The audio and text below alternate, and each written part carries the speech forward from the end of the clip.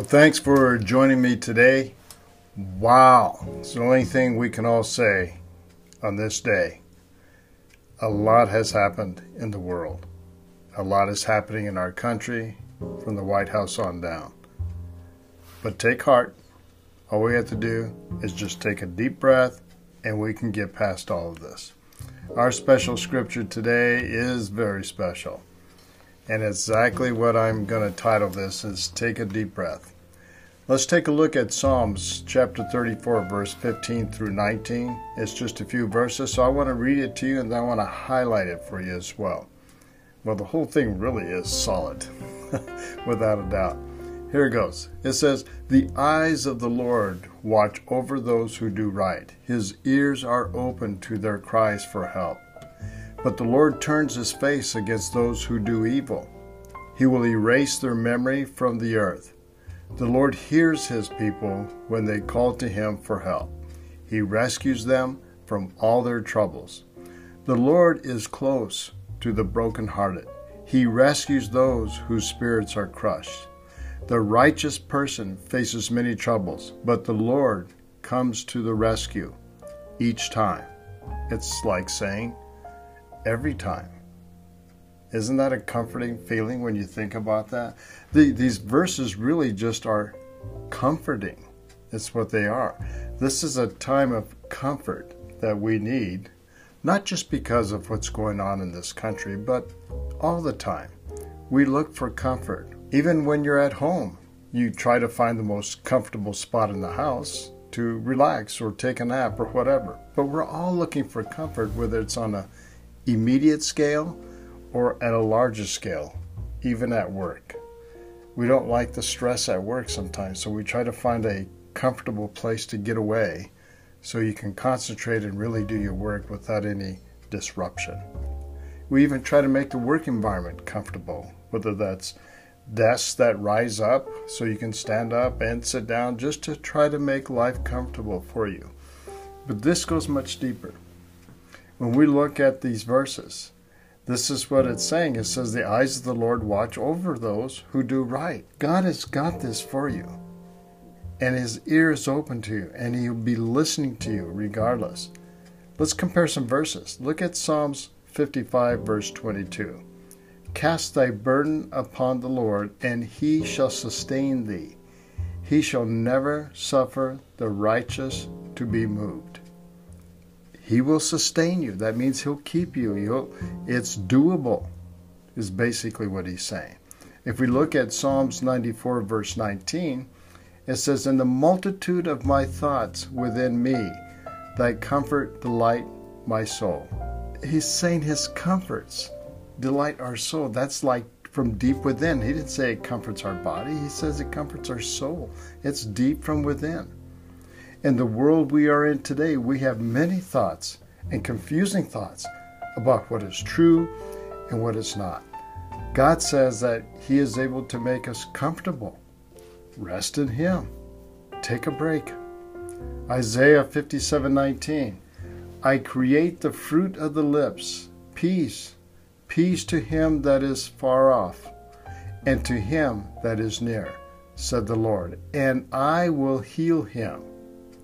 It's like the old saying, no matter where you go, there you are. God is everywhere. There's no such thing as God being too far in physical distance from him. He can reach us at any moment, at any time. God can heal us of our distresses, and he is very near us. And he can cause us to say peace from our mouth and from our heart. I'm always reminded what Billy Graham had said one time, and he said, when God seems so far away, guess who moved first? God's not the one who runs away from us. It's oftentimes we run away from God. Maybe not intentionally, maybe carelessly, but it happens. We get away. In these times of uncertainty, we can feel very uncomfortable with the way our government is being ran, whether that's at the national level, the state level, or local level. And maybe it has nothing to do with our government, but we become uncomfortable with our family situation, for the discrepancies within our family and the structure and the lifestyle. Isaiah 66:13 says, "As one whose mother comforts, so will I comfort you." He's trying to show you that this comfortability is like your mother when you were a child and how she would comfort you. God's intentions are to make us comfortable regardless of the circumstances in our life and how we are feeling. Whether it's in distress, confusion, anxiety, physical pain, or being worrisome, God will make us comfortable. We learn in Jeremiah 31:13, "For I will turn their mourning into joy, and will comfort them, and make them rejoice from their sorrows." Just reading that is comforting. So to turn means he'll turn about, over to change, or overturn, or cause it to return back to normal. That's what he means when he says, "I will turn their mourning into joy." This joy word, joy means cheerfulness, a welcome. And here's the big word, comfort. What does comfort really mean? It literally translated means to breathe strongly. To be able to breathe strongly. That's like taking a deep breath. He's going to revert or turn over this sorrowful time in our life into a welcoming atmosphere so we can breathe strong again. In other words, take a deep breath. When we work at the gym, breathing means everything. If you know what I mean, if you're one of those people that like to work out at the gym. When we bow hunt, breathing is key. You have to synchronize your body with your breathing before you let go of that arrow so you can hit the target. And as we get older, our oxygen intake becomes very relevant. My stepdad was told to take breathing moments to stay off of oxygen during the day, that he could walk around without oxygen, but that he had to learn to breathe deeply. And that oxygen number has to be in the 90s. If you know anything about scoring of oxygen, they like it to be in the 90s. You get below that, then they're concerned and you may have to be on oxygen. Now at night, he would put on his oxygen tube just because his breathing was much more shallow. A runner knows too well that breathing with the right exchange will win the race. Breathing in with your nostrils and breathing out with your mouth. And it also keeps you from getting side aches. Believe me, I know. I used to run. And it was usually because I was running out of synchronization that I would get the side aches or I'd get out of breath real soon. It's really important. So when I take my blood pressure, that's another interesting thing. If I start to take it, I get this, I think this white coat syndrome is what they call it, especially if you're in the doctor's office. But I'm the opposite. When I do it to myself at home, I'll start out and all of a sudden I'm getting high blood pressure. When I'm at the doctor's office, for some reason or another, it's always normal or it's low. It's when I'm testing myself. And I think it's interesting that all I have to do is relax and then breathe, take some deep breaths, and just sit down and relax, and all of a sudden my blood pressure comes back down to the normal range. So what I'm trying to say, let's all just take a deep breath, regardless of the circumstance in our life. If we look at 2 Corinthians chapter 1, verses 4 through 5, he comforts us in all our troubles so that we can comfort others. When they are troubled, we will be able to give them the same comfort God has given us. For the more we suffer for Christ, the more God will shower us with his comfort through Christ. What's important to note is that he comforts us in all our troubles, not just some of them, but all of them.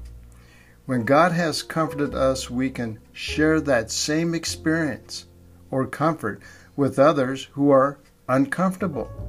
Suffering for Christ is equivalent to growing pains. When we're supposed to grow, we're supposed to grow in Christ. And this is just another way of how we grow through suffering for him. It's like this joy is what we need to give us some comfort. So be joyous about this when this happens to us. Don't be a complainer. We have to ask ourselves why this happened for us instead of why did this happen to us. There's a difference. The value changes. You know, there was a popular priest in New York City, and some of you have heard me tell this story before, but he was being interviewed by a major TV network and about his popularity in the neighborhood that he was at in New York City. And one of the questions they asked him in the final interview, they said, "What is your purpose in this neighborhood? What would you say your purpose was?" And his response to me never left me. He said, "I am here to comfort the disturbed and to disturb the ones who are too comfortable." Boy, is that ever a good point. And sometimes I think we do get too comfortable in life, and we're not prayed up, and we're not caught up on the Word, and we're not doing this regular practice that we should be meditating and praying with the Lord. And then we get caught off guard by a crisis of some sort, whether it's in our personal life or something at a citywide level or a state level. It doesn't matter. It's just we get caught off guard. Breathe easy. 2 Thessalonians chapter 2, verse 16 through 17 says, "Now may our Lord Jesus Christ himself and God our Father, who loved us and by his grace gave us eternal comfort and a wonderful hope." Oh, that's powerful. Verse 17, "Comfort you." This is what he'll do. He'll comfort you and strengthen you in every good thing you do and say. There's this constant comfort that he provides us. His blessing is inclusive with eternal comfort, a wonderful hope, and strength. He'll do this with everything that you do and say. I don't think it gets any better than that. As long as we are walking in Christ, no matter where we go or who we bump into or talk with, we can be assured that Christ will comfort us and give us hope and the strength to stand up to the wiles of the evil and help those who need our comfort that we have experienced. That's what we're called to do. So let me close with this. Take a deep breath. Relax. God is in control. God bless you.